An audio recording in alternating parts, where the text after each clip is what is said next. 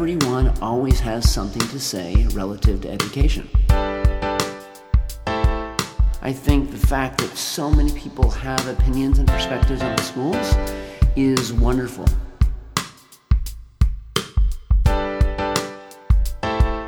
School districts are very complicated.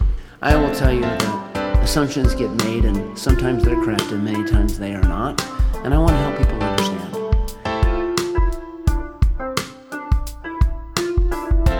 We are educating kids for their future, not our past.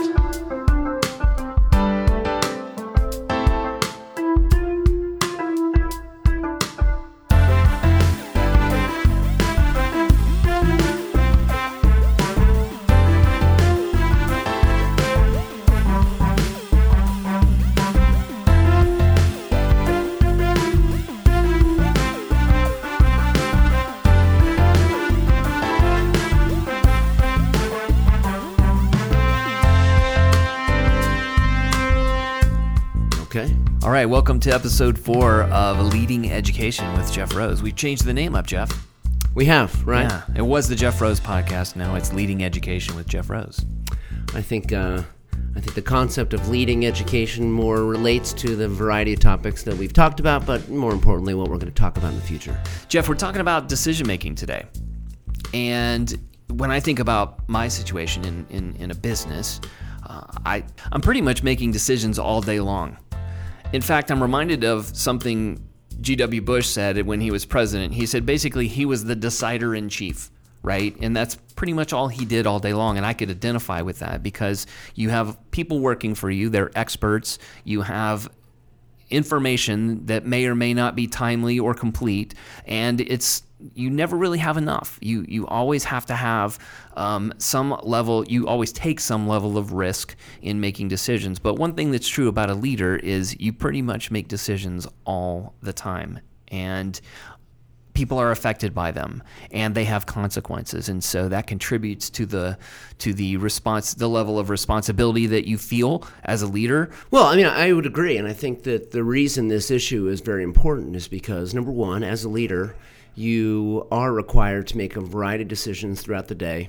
But most importantly, the recipient is the one who is truly impacted by decisions. So True. I know teachers, students, families are often the ones in education who are receiving the other end of that particular decision. And I do know that everyone can relate to being so curious relative to who made the decision and why they decided, because of course it impacts them personally. So I think this is important because as the recipient of decisions that are made on your behalf, it's something for really everyone to pay attention to. Right. And of course, everybody's always second-guessing your decisions as well. And when they are second-guessing too often, what we know is it erodes trust, and especially in a school setting.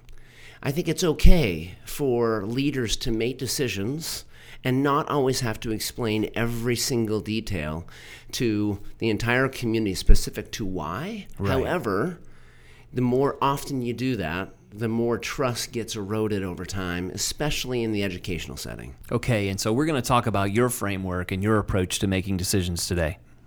We are, and I think that really the biggest challenge for the educational leader is these two specific things they have to consider, which is one, at what level should the decision be made? So who makes the decision? Because the leader, in terms of the person who is, quote, in charge of everything, should not be making every decision.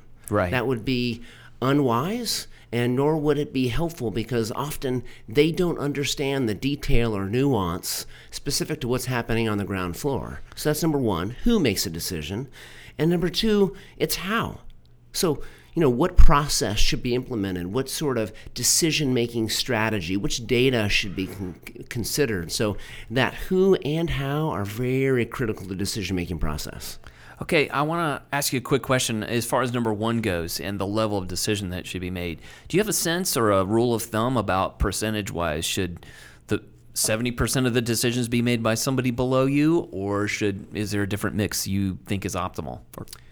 I've never thought about it that way. To be quite honest, I've never considered percentage. I think that every decision is sometimes situational.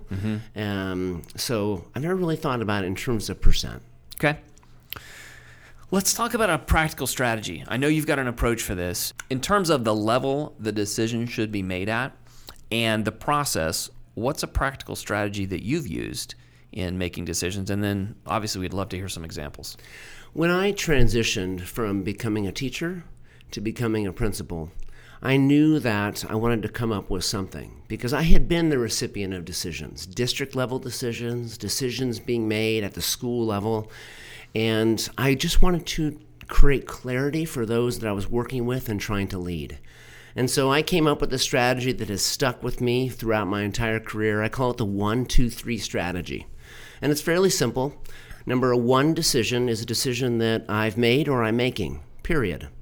It's usually a decision people don't want to make anyway. It's usually fairly small and minute, but I'm very clear. This is a number one decision. A number two strategy is where I need to get feedback. I need to ask people, how will this impact you? What do I need to know? And I clearly ask them so they give me the perspective or detail that will help me as the leader make the decision. A number three decision is consensus. The concept of we don't leave the room until we decide together.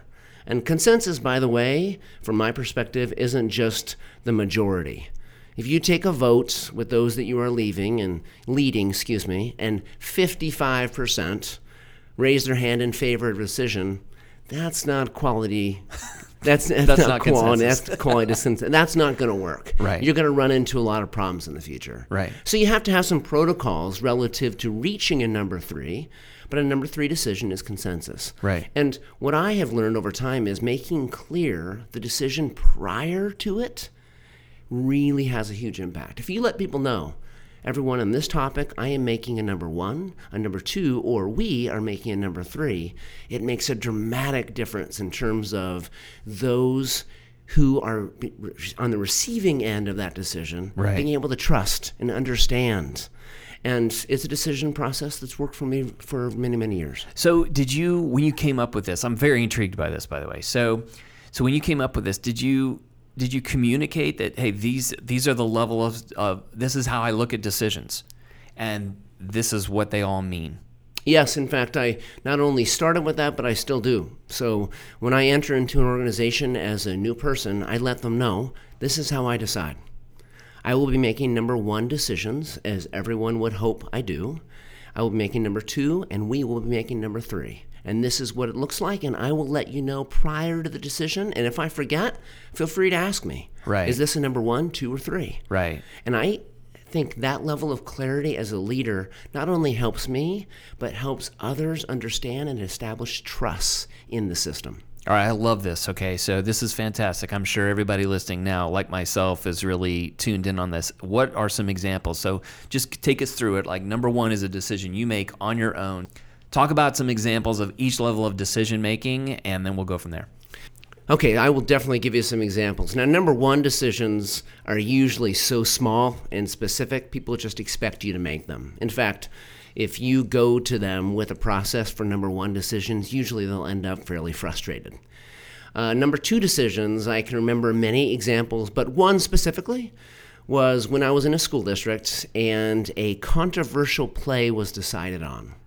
Like a production? A like production a at a high production. school. Okay. Absolutely. In fact, we had a system at the time where there was a committee, and the play selections went through a committee. Of course. And the principal and vice principals and teachers and theater departments sat on this committee, and they decided on a particular play. That was their decision, not mine as a superintendent, nor did I want any part of it. However, a decision was made based upon a particular play, and as soon as the community heard about this, well, let's just say there were rumblings. There was a lot of rumors. And as soon as it got to my office, and I was not the first to hear about it, I could almost understand why. As I researched the title of that play and some of the content, I knew that we were headed towards some difficult times. Right. I decided to do nothing for a while. That's a really important decision. Sometimes you have to decide to do nothing. Okay. I let it sit, But over time, I realized that this issue was going to continue to build. Now, I So- don't mind. Oh, go ahead. Well, no, I'm just saying, when you say you let it sit, did you ignore people asking, did you ignore someone's request to hear from the superintendent? Did you, were you hearing from people directly? Was there this expectation that you were going to make a statement? Sure. I think that that often happens. The decision, bubbles up in the community requesting that somebody on high decide Right. quickly in their favor, correct? Sure. So, yes. However, I made the intentional decision to let them know that we do have a process, and I needed to investigate. I needed some time to understand how this decision was made, why it was made, and I wanted some time because I wanted to analyze truly what was going on. Okay. For me to just jump right in probably wouldn't have been the healthy thing to do because that wasn't my decision in the first place. According to policy, it was not my decision. So, following that chain of command was really important. Okay. And I did. So I sat on that for a while. Okay. And over time, I came to the place that I realized I was going to have to make a shift in the decision-making process. And I took that decision from the committee. I basically met with them, and I said, I'm making a number one decision to pull this decision from you because I saw where this was headed. Yeah. And I don't mind controversy. In fact, sometimes really healthy discourse back and forth can be a really good thing for Absolutely. a community. And Right. I don't mind differences in opinion. However, I saw that this was potentially going to get to a dangerous place in the community. And so I went to the committee and said, I am going to make this decision. That's number one. Right. And was this popular with them? Well, they didn't like that I took it from them, but I also think they felt relieved. Okay. Because they were Because- facing the scrutiny as well. And every time that I, as a superintendent, was saying, this is actually not my decision, it was putting more pressure on them. Right. And this kind of goes back to your comment about how sometimes other people's decisions impact you. But in this case, you are actually doing them a favor. As a leader, you are saying, look, this has to now become a number one decision. I was doing them a favor. I was trying to do the community a favor. Right now, Well, you're trying to do the right thing. I probably Exactly. misspoke when I said favor, but you did them a favor, certainly, right? I mean, they certainly must have been relieved that you were now taking this as a number one decision. well, they were relieved in some sense. However, they were concerned specific to what decision would be made. I didn't tell them what the decision was. I just let them know Right. I am taking this decision, and I will need some time to Right. determine the direction and route that we're going to take. Okay, so now that the suspense is built. Exactly. So basically what I did from there was I took this decision and I decided that it would end up as a number two. So by pulling it was a number one. Okay. And then I said I'm going to establish a number two decision-making process where I'm going to reach out, meet with the committee, meet with students, begin to meet with the community, gather their perspective like a number two decision does. Right. And based upon that information, I will determine what we do relative to either performing the play or not. And I ended up with an ultimatum back to the committee and the theater department at the high school saying we have two choices. One, we do two plays. We still have a number of months to prepare, so we do one, quote, family-friendly play. We advertise it accordingly. We do the play that you had decided upon and advertise it accordingly. Or we do 0 plays this year. So I gave the decision to the committee. The then committee decided that even though it would be extra work and extra finance, because putting on a high school production does cost money and a lot of time, Yeah. but they decided, in fact, they were so focused on being able to perform that play initially, they wanted to hold on to it. It was Okay. important to them, and it's Okay. important to their art. Okay. Yeah. And they made that choice intentionally, so therefore, they understood my rationale. Sure. And even if they didn't agree with it, they understood it. And I ended up making a number two decision on behalf of the community and the high school. And it ended up in an okay place, actually. Okay, that's great. I think it also illustrates maybe a little bit better and clears up some confusion for me around number one decisions. I thought I heard before that number one decisions are kind of small sometimes and insignificant, and why would you even make it a level 2 decision? But I'm starting to see that a level 1 has a little bit more complexity to it sometimes. It sometimes does, yeah. And sometimes I would tell you this, that a leader may rush to a number one. So they feel pressured. So in this example specifically, right, they may feel pressured and decide, no more play for you. Right. And that probably would have been the wrong decision, but they would have made it in haste. Sure. Would have made it because they want to, take that leadership position. But in this particular case, it worked out in my favor just by taking the decision from them, putting it on my desk, and then creating a process once I did that. I don't think you mean that they're small decisions, or because most small decisions you would just delegate to somebody, right? Sure. Well, so for example, if you take a number one decision, I'm not saying the leader always has to be the one making the number one.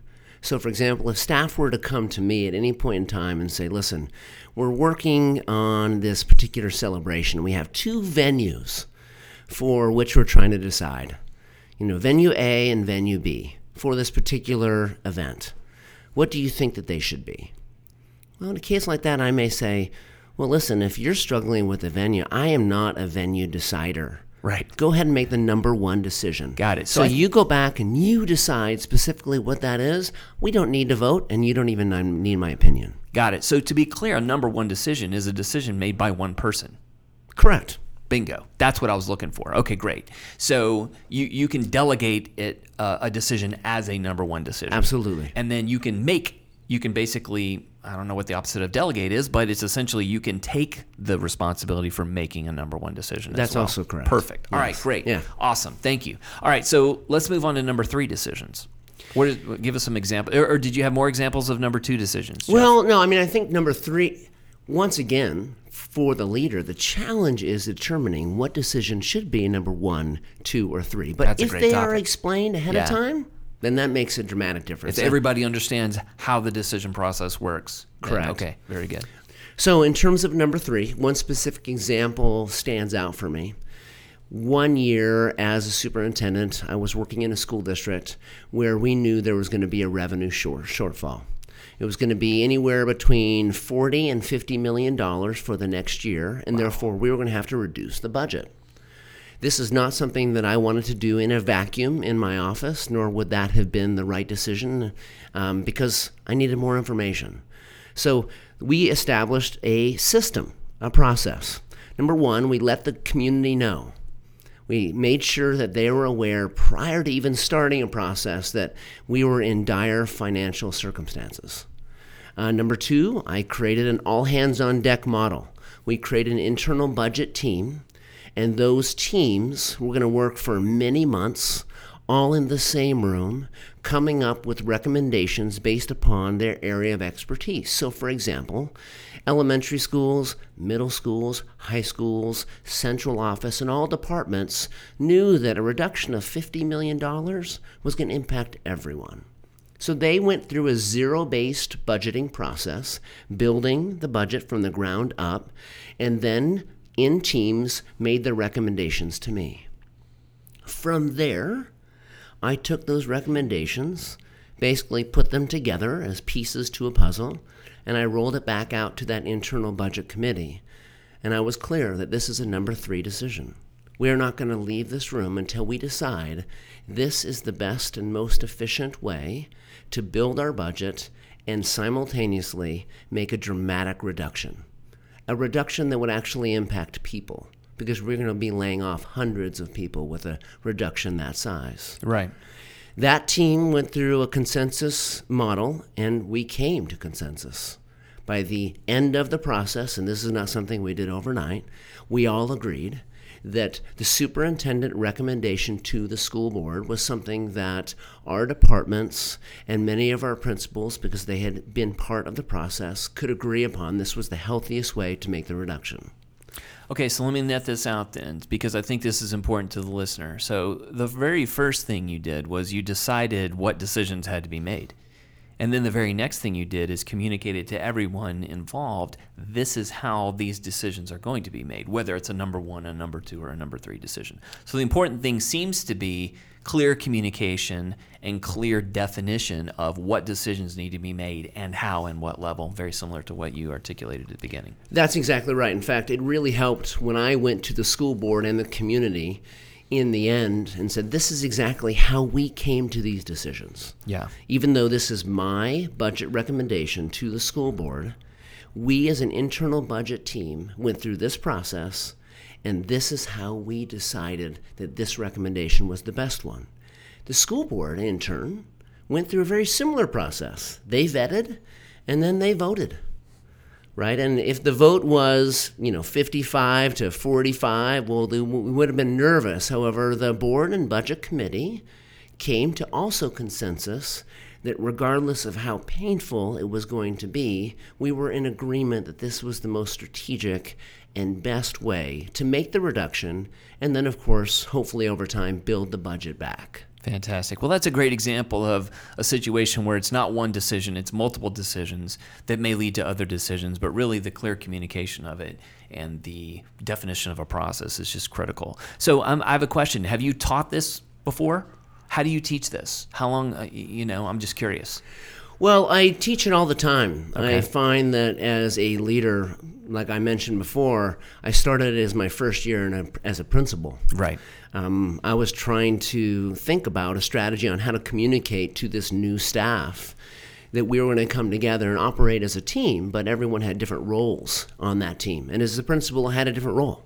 Right. And so I wanted them to be clear, and I wanted to establish trust, and I wanted to have quality communication throughout. So I have found that it's not so much about teaching, it's actually about just explaining and then practicing it. And Right. over time, people understand. In fact, it was always really good news when I would make a decision and someone would challenge me and say, hey, Jeff, is this a number 1, 2, or 3 decision?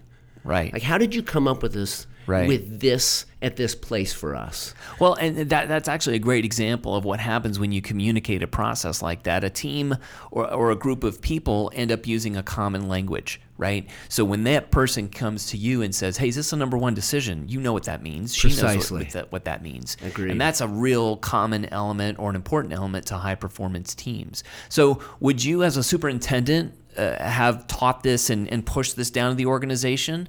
Have you done that before, or would you recommend that to somebody, or do you keep it at your level mostly and let other, for instance, if you're the superintendent, did you have an urge to push this down to the principals and kind of push this on them, or did you keep it up at the admin level? Oh, my strategy was always to explain it to principals throughout the organization, but I did not demand it. So I did not say, this is how you make decisions. I was always clear, this is how I will make decisions and communicate them accordingly. In fact, I can tell you, one time I was interviewing a student, and it was actually one of those processes where seniors have to go through these interviews and for a capstone project.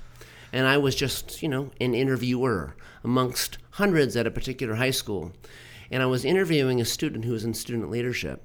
And I asked her, so how do you make decisions? And she said, I have this strategy. I call it the 1, 2, 3 strategy. And she described the very thing that I had been describing for years in that particular place. Wow. So I got a kick out of that. I'll bet. I asked the principal Sure. how she may have known as a student the 1, 2, 3 strategy. And he said, well, I use it. And I let our teachers know it. And that particular teacher who leads student government had talked about that with the kids. Yeah. And so I found that to be Wow. fun. So I didn't demand it. I didn't expect it. I just explained it and practiced it. Well, I got to tell you, Jeff, I was a business major.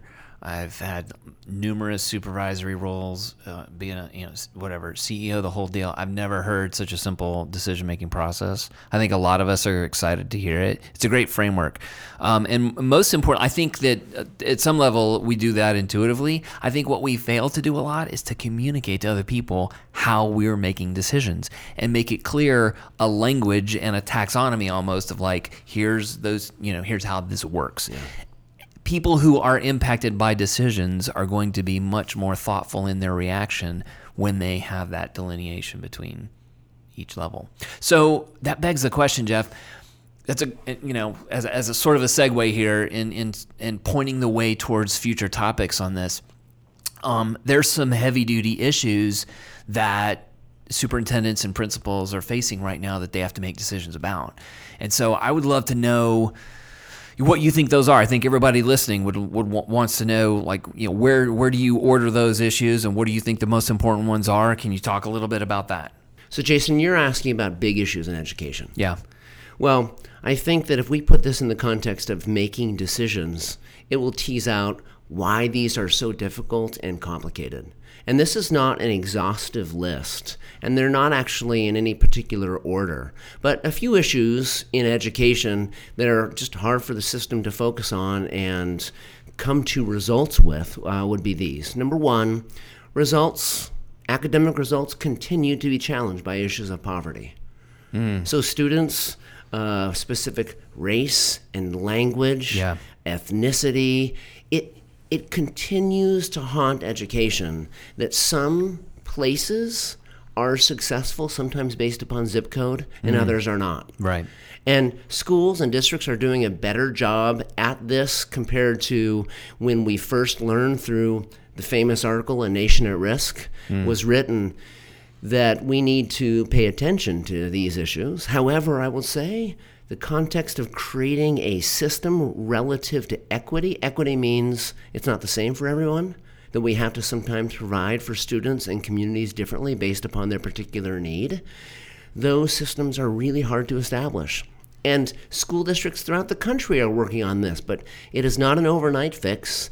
And those issues specific to poverty and ensuing results continue to be a dramatic challenge. Assessment.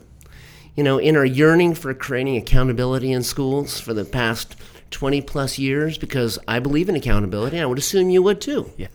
And we have gone really far, yes. Right? The pendulum has swung so in one direction, it's really hard to get it back to a balanced state. Absolutely. And the time of our students taking assessment, the level of stress and anxiety that goes into testing, right, all relative to wanting to be accountable for academic results, right, has created a level of complexity that I don't think parents want. I know kids don't.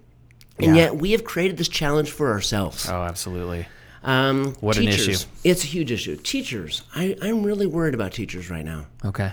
I think in this country, we know for a fact that teacher morale is at an all-time low. And an all-time low. 2/3 of teachers would not recommend to their students or their own children to go into education as a profession. Yeah. So 2/3 of teachers. I think that's sad. When we know that 8 out of 10 teachers feel as though they are not valued, not just within their school, but even outside the doors of their school, in their own communities, that's something we should be scared of. High attrition rates of teachers. And by the way, we are at an all-time shortage right now, and we predict that will only continue to grow over the future years. So I'm really worried about how teachers feel specific to their jobs, but what we're going to do to create a better climate and culture focused on supporting and loving and admiring our teachers. Wow. Yeah. Curriculum and standards. I think that we continue to try to hone curriculum and standards, but the fact is the world is so dramatically different right now. If we think we're going to be able to teach the amount of content kids are going to need to be successful when they leave us, I think we're kidding ourselves.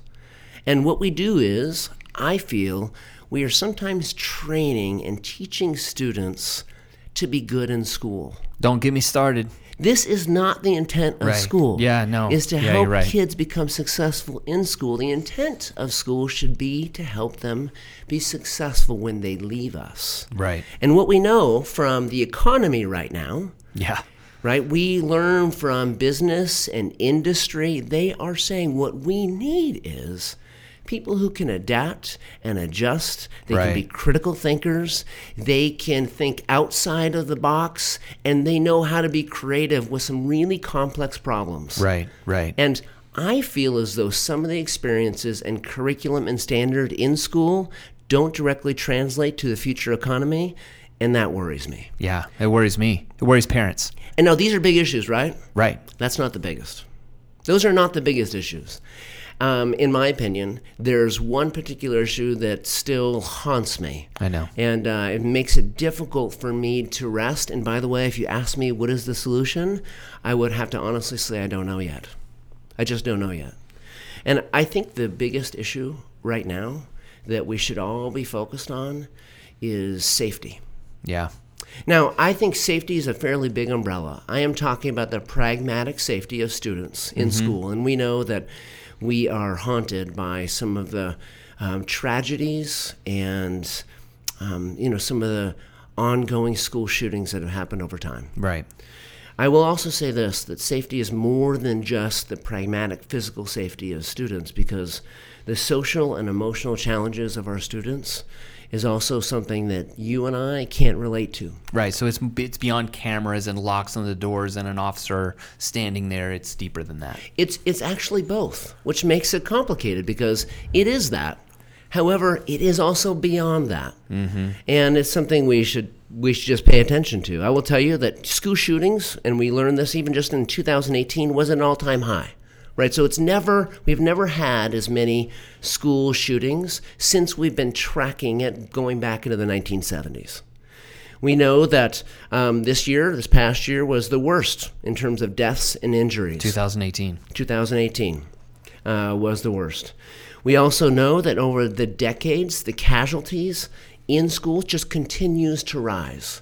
Whether those are isolated incidents or some of these mass shootings that have happened in schools, an all-time rise. Simultaneously, the anxiety, the social and emotional challenges of our kids is also at an all-time high.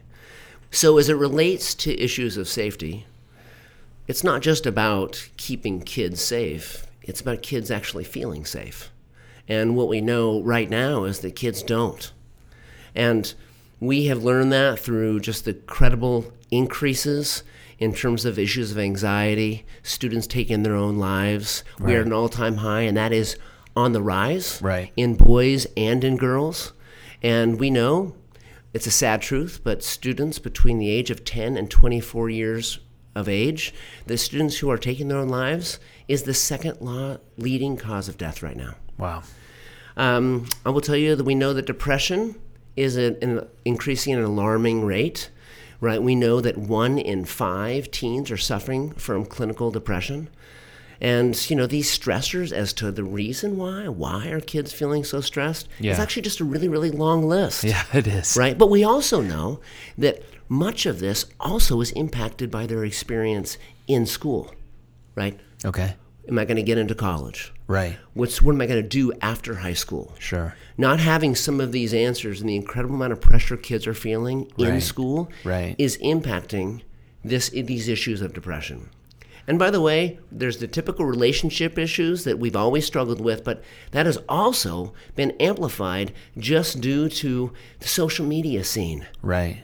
Oh, without a doubt. As kids are attached to these phones, it makes a difference in terms of when they go to bed worrying about what's going to happen in the wee hours of the night related to who's going to say something about them, somebody they know, and the impact they're going to see the next day in school. It's dramatic and something that we can understand, but it is very, very real. Right. And it's something we should pay attention to. Okay, so Jeff, what are the implications as far as this podcast is concerned? Well, we both agreed that when we entered into this podcast, we knew that we weren't going to be solving the issues of education. Right. We are going to be talking about them, and we're talking about leading them. But in the meantime, coming up with solutions between you and I staring at each other, that's not going to happen. However, we do know that solutions come via discourse. So the concept here is to bring these issues to the table to discuss them. To the listeners. Yeah. To the listeners. And I think it's just highlighting some of the opportunities that are out there. And I actually think when I focus on that number one issue, for example, I think there are opportunities. I think there are things we can do to improve the system so students are not just safe, but they feel safe. And I think there are things we can do to support kids relative to issues of anxiety and that social and emotional challenge that they're going through. So what I would recommend is we just continue to bring that forward. I would say that we should focus some of our future shows, our very next shows, on that number one issue I described relative to safety. I think it's a worthy topic, and I think the listeners deserve to hear about it, and I know that I want to talk about it. All right. Well, that's what we'll do. Thanks, Jeff. Great episode. Thank you, Jason.